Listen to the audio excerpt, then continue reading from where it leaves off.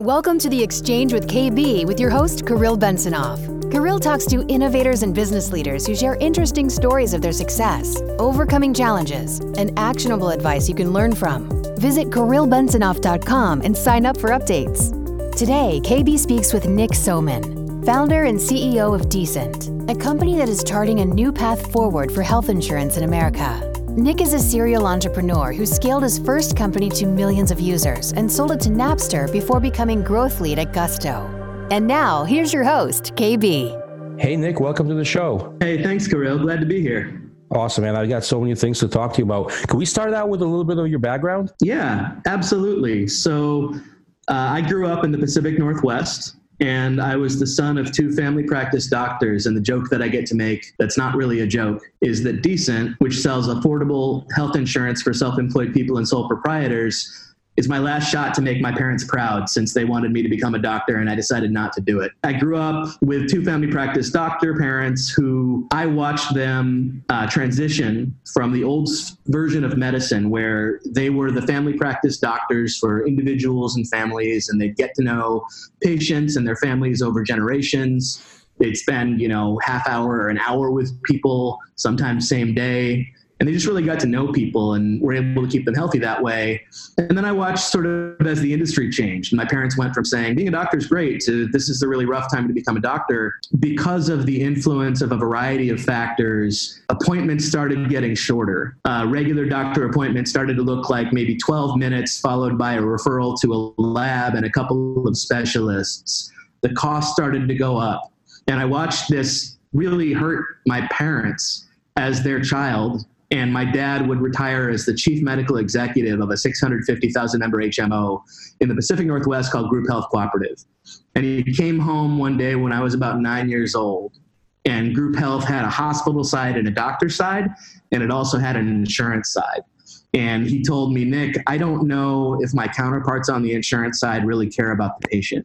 That really sparked my interest. And to fast forward a bunch, I was the growth lead at a great company called Gusto out in the Bay Area. And I left there to become a growth freelancer while I was figuring out what my next company would look like. And I immediately started paying more for health insurance for my family of four in the Bay Area than for rent, which just felt completely broken and led me into discovering some of what's been going on in this industry and then the solutions we've been able to find at Decent.com for self-employed people that are going to be what we talk about a little bit today. So cool. So that's really awesome. So you're working at Gusto on the growth side. And does that mean sales, marketing, a little bit of both? What were you doing there? So growth is traditionally thought of as ways to make the product sales grow that don't involve some sort of a paid spend. So great examples are conversion optimization on websites, or adding chat to a landing page, or bolstering user-to-user referrals. These are all ways to ultimately drive more revenue without having a commensurate ad spend into sort of a competitive market space. And so I was the growth lead at Gusto and helped them kind of get their growth team and their growth function up and running. Awesome. So, and could you talk about, I want to kind of try to drill into the moment or the time that you were thinking about all this. I mean, do you remember how you came onto the idea of Decent? Yeah, I do. And it connects to the thing I told you a little earlier. So, I'm sitting at WeWork. It's pretty non-glamorous. I'm doing some projects and I'm trying to decide what I want my next company to be. I previously started a company, scaled it to a couple million users and sold it to Napster of all companies prior to all this. So I knew I loved being an entrepreneur. I also had made a decision that I only wanted to work on problems. And this is going to sound a little goofy, but I knew it was going to be hard to build a company because it always is. And I decided I would only work on a problem and that it made me cry to think deeply about. And what I didn't anticipate is that I would get my health insurance bill while what I thought I was doing was just, covering in the short term for my family while I figured out my next thing. And looking at that bill almost made me want to cry, like literally cry right there at that table. And I started looking at why. And this is where I had, the advantage of family in the business. I just called my parents and a lot of their friends, and I started asking why. Why is this happening? Why is insurance going up year in, year out? Why is healthcare so expensive and not transparent? And it was really what I discovered that felt to me like not only an unsolved problem, but like an industry that has not adapted and evolved the way that most have to serve the consumer, that this almost became a mission for me. You and I talked a little bit offline about the importance of finding something that really interests you and really matters to you. And when I got locked onto this problem, it wasn't even like a decision. I just couldn't stop thinking about it. And that's kind of how we got to where we are today. Very interesting. By the way, just an interesting fact I want to point out, Sean Parker, from who I believe was one of the Napster co-founders, is now, he has like, he's very involved with healthcare as well. I think he has a foundation or maybe more than one is really focused on cancer therapy, CAR T therapy, which I was reading a lot about. It's very interesting. So that's just a side fact. I mean, extremely interesting. So like, no, that's great. I want to follow up on what you said. I mean, the amazing thing about healthcare is that all of us experience it. And for anybody who's listening, I happen to have had some medical history. I was paralyzed. I had Guillain-Barré syndrome, and I had to learn to walk again. And I went through the ringer of the healthcare system, and not everybody will have that experience. But everybody has a parent, everybody has a friend, everybody even has a doctor that they've been able to see some of the pains that have come up in this industry firsthand. And so there's sort of a joke that's made by healthcare insiders that every business in America is actually in two businesses. It's in the business that it's currently in, and it's in the healthcare business. And unfortunately, that applies to the self-employed folks we look to serve as well. They're spinning out to go and do what they want to do, and then they're having to figure out their healthcare along the way. And it's just a lot. Yeah. Better infrastructure. No, I agree with you 100%. I mean, as people go through life, I think that I can't really think of anyone who hasn't been touched by whether it's themselves, as you said, or somebody else at some point in their lives. I mean, they have a health issue that touches them, touches their lives, their loved one lives, and they have to, their insurance is involved. So it's the loved ones. And, you mentioned you have two young boys just as I do. I think we figured out before this call started that there are the same ages, 6 and 2. Yeah. And you just can't not think about it, right? I have these 2 little boys, and honestly, talking about crying, it's not my own life. I'm going to be okay. But to look at them and go, wow, can we give you better options than you have now? I think my boys are really the self-starter types, and I could absolutely imagine them deciding they want to go out and do their own thing. It's very hard as a parent not to look at the people you love and think we have to do better for them. Let me ask you a fundamental question before we dive into Decent a little bit more. Do you believe that every person, whether it's in the U.S. or in the wider world, should have access to healthcare? 100%. And I want to answer the follow-up question that might be underneath that.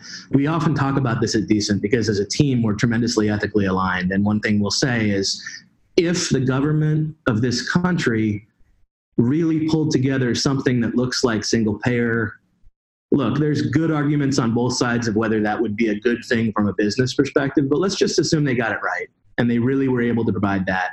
I would be the first one to be thrilled.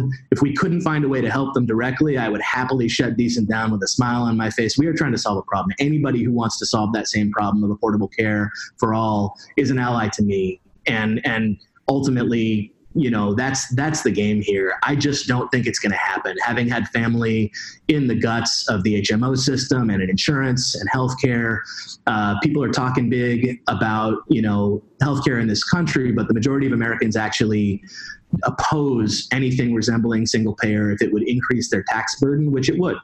And so we're working to solve this problem. If somebody else solves it before we can get there, that's great. I just don't know if that's going to happen. Talk to us about what Decent's mission is and how you're going about delivering it. So it comes back to being self-employed. And what's really interesting, you look at the context of our country, and I can even weave in kind of where we get the name Decent from. So it's a great name, by the way. I really am glad you say that, because some people, they'll look at me very serious and they'll go, you should call it good, Nick, because this is good insurance. And I want to explain why we picked that name, and that'll also get into the mission that you asked about. So I'm a pretty big fan of FDR. And FDR gave a speech called the Second Bill of Rights, where he talked about how in America, we have our Bill of Rights that we've had for a long time, but it's his belief that I share that not just Americans, but human beings should have some additional rights And he talked about affordable housing, and he talked about affordable health care. And he used the word decent a lot, because it may not be the absolute top end, everything that's best for everybody, but to be able to believe that you can have healthcare that you can count on, it's decent, that really stuck with me. And, I bought that domain. My wife won't like that I'm sharing this, but out of my home equity line of credit, for $60,000 before taking $1 in venture financing, because I knew that I needed to go make this real and make this a thing, and wanted to light that fire, and was thankful that I did. And we were able to raise $8 million in seed capital from some top VCs and obviously cover that cost. But I just really got bought in. And then because, as we'll talk about later, there's a blockchain aspect to what we do. I get asked a lot, do you pronounce it Descent? Because it sounds a little bit like decentralized. And I have to explain, no, we think this is the decent thing to do, and we're trying to bring decent healthcare to people. And so that's really the mission, is starting with these self-employed people. I've known, because for so long, our healthcare system and our health insurance system has been predicated on the notion that your employer is going to give you your health insurance. And there's a backstory there I can share if folks are interested. That's changing. There's a lot of people who think that the folks who freelance full or part-time will outnumber the number of Americans who don't by 2027. These shifts are massive, and we talk about it as a giant unintentional hole in the social safety net.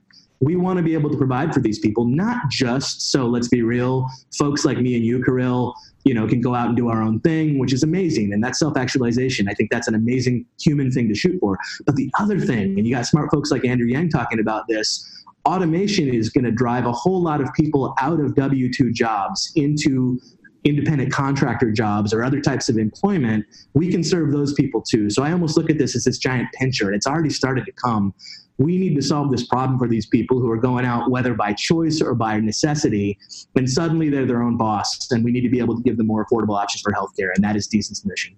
No, I agree 100%. I don't have the statistics to back it up, but if we think about, how the number of contractors and how it's increased over the last few years. I mean, with companies like Uber, Lyft, and Instacart, and I mean, like the whole sharing economy really depends on contractors, and those folks are probably struggling with exactly what you're trying to accomplish. Health insurance, other things that the employer typically provided. So you guys kind of honed in on, do I have to be a solopreneur, or could it be a small business? And I think there's some geographies that you serve. Like tell us why you started the way you started. Yeah, well, you asked a couple questions then. They are both good. You asked why we started, where and how we started, and then you asked about our eligibility. So let me take the second one first, the eligibility. You do need to be legally defined as self-employed or a sole proprietor.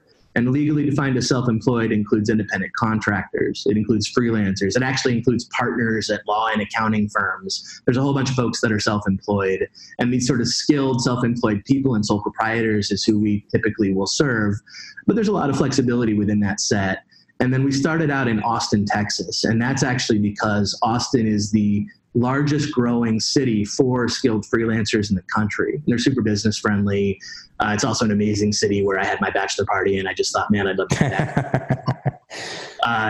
They've been tremendously receptive, and there's a joke in Texas of keep Austin weird, and what we're doing is pretty different. I talked a little bit earlier about finding a way to build coverage for folks where everybody benefits when costs are kept under control. And that is really different from the traditional carrier that makes more money as the total cost of care goes up. And so they really embrace what we're doing with open arms. How do you guys do that? Could you talk about how you actually deliver that lower priced insurance? It's pretty simple. So I noticed that you had a Facebook shirt on when we were talking earlier. Did you happen to work at Facebook? I did not, no, but actually my wife works for a company that works a lot with Facebook. That's why I have the shirt. Okay, that makes sense. Well, what's funny is, both Facebook and probably the company that made the shirt have reached a scale where, like 80% of large companies in America, they've decided to self-insure. And that means exactly what it sounds like. Instead of paying a traditional insurance carrier to bear risk for them and take a hefty premium, they're going, look, we've got enough money to pull it together. We might buy something called stop loss reinsurance that covers really downside cases in case somebody gets really, really sick, but we'll end up saving more money by self-insuring. All Decent is doing is we're helping individuals, whether they be self-employed or sole proprietors, band together to realize the same sorts of savings as most of the large companies in America do. We want to give the individual people, I don't want to call it the little people, but we want to give those folks the same advantages as these big companies have. And those big companies are often saving 20 to 30% just by virtue of self-insuring. So that's what we're doing, and that's why it's different. And the other thing, and this will just make it click into place, guess who wins when costs are kept under control? If you're in a self-insured arrangement, as opposed to an arrangement where somebody else, takes more of the risk, but also gets more of the upside, you win. Those savings get passed back. And so the thing that I'm most proud of that we've done, we are not rocket scientists. Everybody on my team is legitimately smarter than me, but we figured out a way to make the incentives align. And as a person who thinks about blockchain, you probably think about incentives a lot, so that everybody is really in it for the members to be healthy and make smart health choices. And when they do, they get value and the costs go down. And that's the really special thing about Decent. And you guys, so essentially, let me just try to kind of break down how I believe the mechanics of the insurance work. Basically, a number of people, the larger the better, I presume, of the self-employed or as you defined earlier, get together and basically self-insure through you guys. Now, when they need to go see a doctor, I presume there's some kind of a network, or do they become part of a network that they could go see? Yeah, I want to make one clarification, and then I'll answer your second question, but sneak preview, the answer is yes. They actually band together in an existing association, which is called the Texas Freelance Association, that takes all types of self-employed people and sole proprietors. Has been around for several years serving these people, and we're working with that organization to be able to serve their membership, which is how this all got spun up. Now, yes, Decent went out and we did direct contracting to build our own network. We've been tremendously successful, largely based on the efforts of a woman on our team called Molly Moore, who is super, I don't want to cuss on your podcast. She is a bad mother, and she's been doing provider contracting for the better part of 20 years. She was able to bring in some folks early on that are tremendous large partners for us. Costco, if you're familiar with them, has an entity called Costco Health Solutions that handles pharmacy benefit management. And so all of our members get access to the network of 64,000 pharmacies that Costco serves across the country. They are not all in Costco. That's literally the number one question that that we get on the product side. We also partnered with thousands of doctors in the Austin area, including HCA, entity called St. David's, which is the largest hospital system in the world. So I'm really thrilled that we've been able to have some early partners. And we wanted to build that network on our own because we want to bring in the best value options for our members. And I'm really happy that people have been receptive to that. Awesome. And I mean, that sounds like a pretty ingenious idea. I mean, and when you talk to your members, when someone signs up, I presume you or somebody on your team has talked to some of the new members. What do you hear? I mean, are they liking the service? What's the reception like? They love it. And I want to tell you why, and it's not what you think. So here's why. Here's not the reason they love it. They don't love it because, oh, it's so cool, it's a startup. They don't love it because the website looks glossy. They don't even love it because, hey, I get my specialty care and I'm covered when something really bad happens. The real truth about insurance, nobody wants to think about their insurance, right? You want it to be there in the background. We talk about it as a safety net. That's totally what it is. Now, I'll tell you what they do love. They love the level of service they're getting because we want to make sure these people are well taken care of. And we put our phone number on our website. People can chat with us anytime. They can email me at nick@decent.com. It's very easy to find my phone number if they want to. And so we are really learning from our members and receptive. And the second thing they love that's very important to our model, I might even be sharing some secret sauce here. So all of our plans include unlimited free primary care included in your monthly premium, which again is lower than any other monthly premium in the Austin, Texas market, unlimited free primary care with your personal doctor. And the really mind-blowing thing that people get used to and then they love it of our membership is we are able to offer what feels like concierge primary care service through this doctor partners that are part of something called the direct primary care movement. And it feels like concierge care, and you can get unlimited free primary care. You can often get it same day or the next day. The doctor will see you for 30 to 60 minutes. The secret and why it all works is that we have more aligned incentives with our members than traditional carriers do. We're not trying to refer you out to an expensive lab test or specialist in a fee-for-service model so we make more money. It turns out that when more care is kept in the primary care setting, it's way more affordable for the patient and also for the plan. And so our doctors have these relationships that some of them will say, this is like what I had when I was a kid. I have one doctor. I can video chat with them by scheduling that. I can call them and talk to them. And they're getting, again, what feels like concierge care through the direct primary care movement with one doctor. And yet the whole thing saves a lot of money versus the traditional system of referring people out to specialists after a 12-minute visit. And so this is a rare case where I think we're able to provide a better service to people at a lower price point. And that's what these members love. Wow, that just actually blew my mind a little bit, because you're saying I can get this type of concierge care, which, I mean, I live in Boston, and I don't subscribe to one of these plans, but I know that they're around, and they're fairly expensive. It could be thousands of dollars out of pocket per year just to subscribe to this type of service. Plus, to go into an appointment, I would imagine there's like a copay for an insurance plan. And you're saying that for your members, this is something they get included with their premiums? Yeah, and I want to explain to you how, because I know it kind of blew my mind as well when Molly explained it to me on her first day in the office.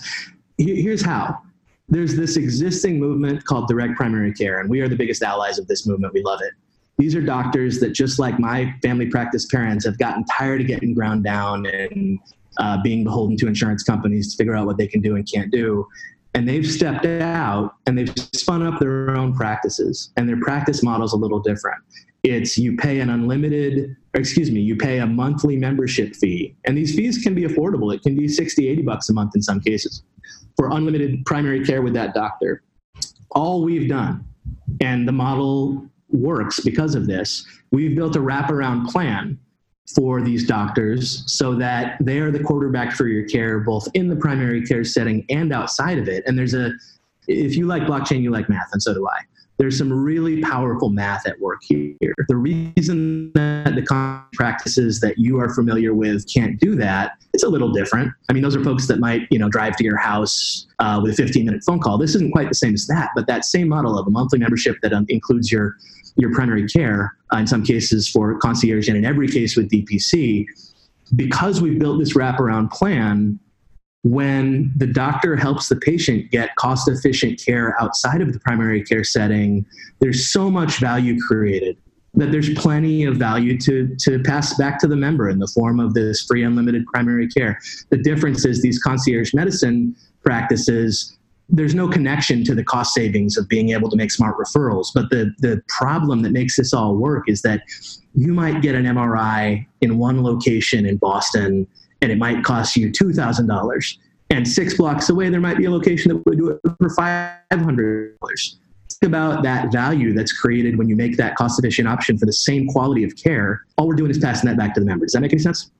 No, absolutely. As you were speaking, I actually just brought up a page, because this is actually extremely interesting stuff. I'm so glad I'm talking to you, because I had no idea that this even existed. So let me just clarify the direct primary care model, because the concierge model, at least in Boston, started getting on the radar, a few years ago. And the thought process, from the way I understood it, was that the reason why it was really getting popular is because some folks felt that the doctors didn't have enough time, and the doctors were pushing back, and they didn't have enough time to spend with each patient. The doctors were pushing back and saying, well, we'd love to spend more time with you, but we're not getting paid enough. And that's the insurance company's fault. So what the doctors, what somebody came up with is this concierge model. And it's like, for people who can afford it, pay whatever it is, a few $1,000s a year, maybe less, maybe more. And then you have supposedly more time with this doctor, who still bills insurance, I believe. So they're kind of getting the additional money from the patient, plus they bill the insurance for the regular time. Now, this new model, from just by brief glance at the screen and in your conversation, it appears that the physicians are completely bypassing insurance altogether. Am I correct? You're absolutely right. And actually, there's 2 important points there, and I want to emphasize both of them. One thing is, these doctors have no incentive to send you out to someone who's going to keep you sick or make you unhealthy. They don't get paid more when you show up again. And when you're grouchy, they may even lose your business. They're not part of a big hospital system where you have no real option of where else to go. So they're actually competing on service.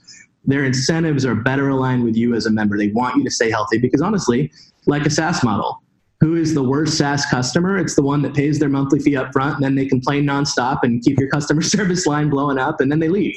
Right. These doctors don't want that. So their incentives are more aligned with yours.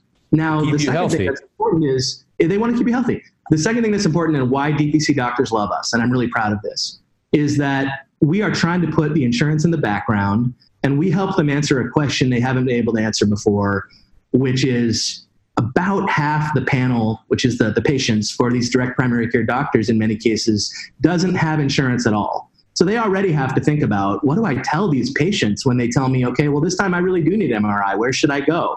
Or, hey, worse yet, I broke my hip and I need coverage. Where can I get an affordable cash rate in this area? They're already answering these questions. The question they don't like is a prospective member will come into the direct primary care doctor's office and they'll say, Dr. Kirill, I want to buy this, but do you think I should also get regular insurance?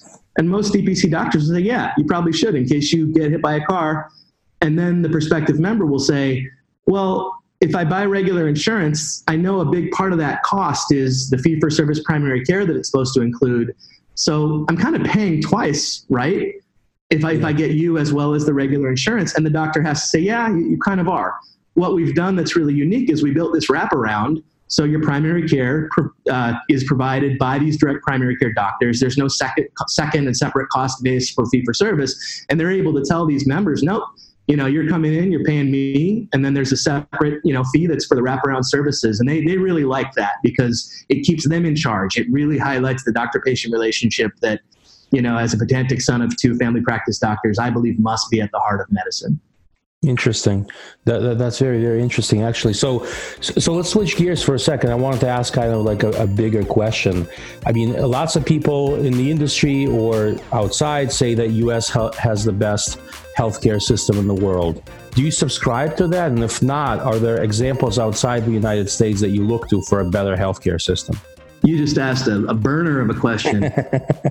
My question back to the people that contend we have the best healthcare system in the world is, if that's the case, why have healthcare costs risen at roughly 10x multiple of the rising wages in this country? Why can people who earn $50,000 in a household of one not get $1 of help from the government to cover their insurance? And more importantly, why is it that the growing number of indigent people in this country can't afford basic care?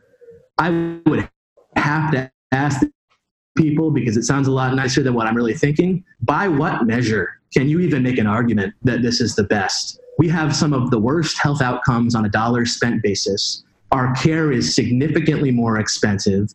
Our doctors are so miserable that medical doctors are the single highest profession of suicide in this country. And you can hear the kid, I know it right now in me, talking about my parents. I watched this happen. I would ask those people, by what measure? Now, I could spin around and point my fingers in 7 directions and tell you about other systems we should consider. There are interesting systems in Singapore. There are interesting systems in Canada. There are interesting systems in Germany. Often what you'll end up with is a recognition that it's really helpful for the government to provide some basic level of services so that it can get the care that they need, and for private market sector to exist on top of that for different types of care, for different types of convenience. I think that's how it should work. And it's really only America that hasn't gotten the memo, so I won't tell you what recent president this reminds me of. But to sit here as the worst and to be trying to convince people that we're the best, it really grinds my gears. Can you pinpoint a single or a small number of factors that seems to be driving up our healthcare costs? I mean, I do think. Yes, I can pinpoint them very precisely for you. Okay. I know you and I both think about blockchain, and so you can't think about blockchain deeply without thinking about human incentives. Am I right? Right. The 6th largest health insurance company in this country is a $16 billion company. There are $3.5 trillion spent in healthcare in America every year, and people assume that roughly 1/3 of that is administrative waste and overhead. The single largest lobbying body in this country changes year in, year out, from pharma insurance, and in some cases, hospital systems. There are major moneyed interests at play, keeping the cost of care going up. And for the reason that I explained, that they get a bigger piece of the pie when they take a fixed cut of a growing cost of care, they are very, very motivated to keep it that way. Now, there are other things that are happening, but at the heart of it, we need to fix the underlying incentives so that people can benefit from staying healthy, or else healthcare costs will continue to steal the American dream that brought people here. You think the main, the underlying, pain here in the continued spiraling out of the healthcare costs spiraling out of control is the misalignment of incentives, where the private insurance companies are taking about a third as administrative costs and/or profits, including salaries for the C-level and other management. And because of that, there's no incentive on anyone's behalf, because it's all fee for service, and then the insurance companies are making money. So there's really no incentive on keeping people healthy. Is that the main reason? I think you said that pretty well. I won't quibble with details on that point, but look at who it doesn't work well for. It doesn't work well for serving the needs of the patient. And for the doctors like my parents that got into this to help people, it doesn't work well for them. Unfortunately, those are the most disempowered entities in the entire system. And the moneyed interests that are at the heart of this are just raking in cash hand over fist. Now, I really don't want to knock everybody who works in a hospital system, and my parents did. I don't want to knock everybody who works in an insurance carrier. The really painful thing is this. The great majority of those people got into this business to try to help people. I truly believe that. I believe people are basically good in almost every case. But we talk a lot about it decent, about the wave is always bigger than the surfboard. When your ultimate master is fiduciary responsibility, and you make more money when the total cost of care goes up, it's very, very, very hard to swim so hard against that incentive that anything else but that can happen.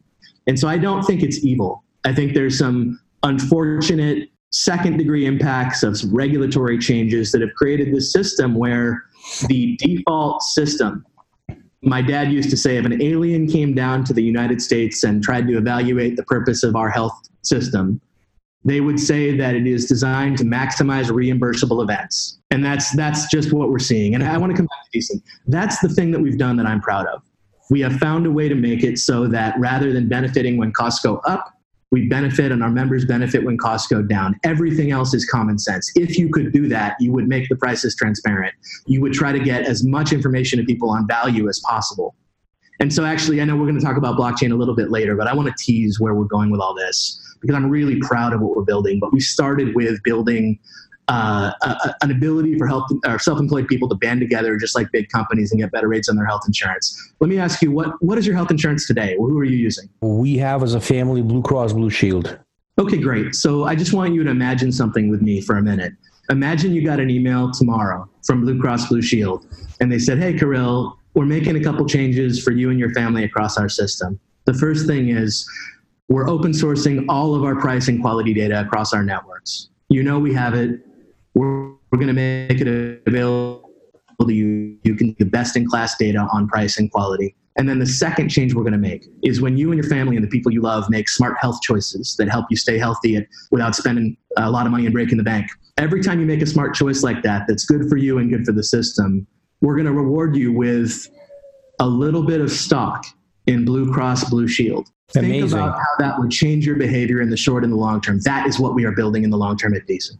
Yeah, no, I think you guys have figured out, and I hope that it's going to continue to evolve in this manner. But it sounds like you guys have figured out through the direct primary care and through this incentive alignment how to align like the bigger picture, because there's multiple players involved here. I mean, we have insurance industry, hospitals, individual doctors who also they're human beings and they get paid a salary or they get paid kind of right. So we need to think about them. And one important thing I think about often is, and I've had this conversation with my father oftentimes before, neither of us are in the medical field, but we've talked about this, is we at a time, and maybe even to this day, we feel that some doctors could be overpaid, right? On one hand, right? They could make a lot of money if they're in private practice and or not. I mean, they could potentially be making hundreds of thousands or even more per year, right? So on one hand, that's a fact. On the other hand, I strongly feel that doctors need to be the best and the brightest because they care for the thing that's most important to us and to our loved ones, is our health, right? So we want to incentivize the best possible people to want to go through this grueling, years of study and all this hard work for no pay or little pay that they put in, and then become doctors and continue to be doctors and not switch gears and go into, sales and marketing or something. Right? Well, I'm going to sound like a stand for doctors, and I am a child of doctors with many doctors in my family. I love doctors. So when I say this, take it with whatever grain of salt you want. Most of the people who got into that industry did not do it for the money. Some of them did. They're called surgeons. But most of the rest of them, especially family practice doctors, people that see, the employees and the freelancers and the families and the kids, our sons of America at the end of the day, they got into this not just for the money. And I'm not just talking out of my ear here. This is what direct primary care represents. It is the Rebel Alliance stepping outside of this fee-for-service, insurance-driven system. And what you're seeing is some of them make more money doing it that way. Many of them don't. And the funny thing about labor that nobody thinks about is if your job sucks, people have to pay you more to do it. And so a lot of these people are stepping out that existing system. They're working harder. This is part of why we want to serve direct primary care doctors, is because they do have to do a lot of sales and marketing for their own job. Just like the self-employed people that we serve, they're doing two businesses. They're being doctors, and then they're trying to run their medical practice for the first time. When we can serve those people, what we see is, with or without us, they're already happier. Whether they're making more money or not, they're already happier. Money can get people a little confused, but folks that are as clear-eyed as many doctors are about why they got into the business ultimately are deciding they are not willing to be slaves to money anymore. And all we're doing is trying to support that trend. This is not a revolution being driven by decent. We are happy to take a back seat. But what we're seeing in American healthcare is that people, whether they be self-employed freelance as their families, whether they be primary care doctors, even some of these big hospital systems and these partners that have been amazing early partners to Decent, folks are fed up. And because most of them got into it for good reasons, and I really believe that, we are helping to support that change. So let's talk a little bit about blockchain. You've teased it a couple of times. How do you guys utilize or plan on utilizing the blockchain? So the short answer is to make prices and quality transparent, to reduce administrative costs, and to align incentives. But I'll give you a little bit more color on those. And before I do, we raised about $8 million from some great investors in the Bay Area earlier this year. We talked about our plans to use blockchain for super boring things. And at the time, it was very in vogue to talk about using blockchain to transform the world and unlock behaviors no one had ever seen before. And I was like the geek. Honestly, it reminded me of freshman year in high school. There's all these cool kids, and I'm the geek that goes, well, I actually like Lord of the Rings. Well, I actually think that this technology could just be used to save people money, and that's it. And we got laughed at sometimes. It actually kind of hurt, just like high school. It kind of hurt to hear, that's not cool enough. That's not a non-skeuomorphic behavior, I heard a lot from investors who I will not name. And it turns out that some of the folks that said we're going to unlock these new human behaviors have not been able to do that yet. And I can give you a charitable view of why that is, that really gets back to the long-term vision for blockchain. What this thing is really good at is reducing overhead in low trust systems with transactions between multiple parties, making data non-fungible and transparent. So once it's up, nobody can take it down, which happens in healthcare all the time. So the near-term goals sound a little more modest than we're going to send people to Mars on the blockchain. We're going to make price and quality data more transparent and available to people. We're going to use smart contracts to reduce the costs of administering the huge admin overhead of a traditional health insurance play. What I told my team is, here's how I imagine it. And they're probably getting ready for some big, and I said, imagine an income statement. And this is an income statement for a traditional health insurance carrier. Now look at the administrative overhead cell in that income statement. We want that to go down using blockchain. And nobody was inspired, but everybody got, that's the game. Now I do want to come back to that long-term play. The reason that a lot of these big picture projects haven't worked is because nobody wants to say this word yet, but the promise of blockchain is to create new economies unto themselves. An economy doesn't mean there's got to be a Federal Reserve, and it doesn't mean that it's a government entity. It means systems of trade and incentive where people are motivated to do the things that they want to do to support the system. It's very hard to do that quickly, but a very clear version of that is, imagine if every time you made a smart health choice, you got a little bit of stock in your health system. How you advise to do that, you might be able to cash it out. Or if you thought that the health system was going to continue to get more efficient over time, you might hold on to it. If we can get 10% of our members talking about their health insurance the way that some of my beloved friends in the blockchain space talk about Bitcoin, that's a transformative system because we're creating a new economy around healthcare. And I think that's the long-term game we're playing. Well, yeah, you guys have actually, you're thinking about all the right things, in my opinion. So what's next for Decent? I mean, what's kind of the short term? I mean, we've got a few months left to this year, and what's sort of the big picture? Can you give us a preview? Yeah, so we're getting ready for our first open enrollment period, which is when roughly 95% of health insurance sales are made in the individual market. And that'll be a really big one for us, and I think we're gearing up to have it go really well.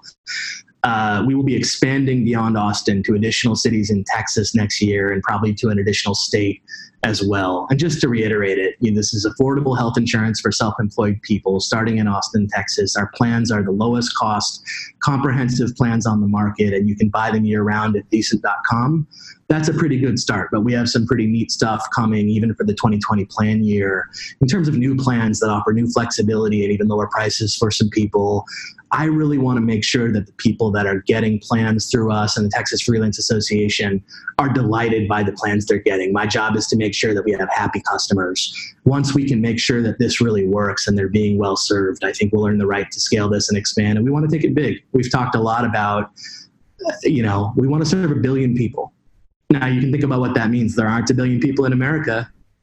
There aren't even 1 billion people in, specific types of private insurance. Our aspirations are really big here, but we need to start small and make sure we've really got those incentives lined up, and that's translating to happy members and happy doctors. And, that's all in the years to come. Wow. Amazing stuff, Nick. You guys are tackling a monumental problem, a monumental task here, and I think you guys are going about it the right way.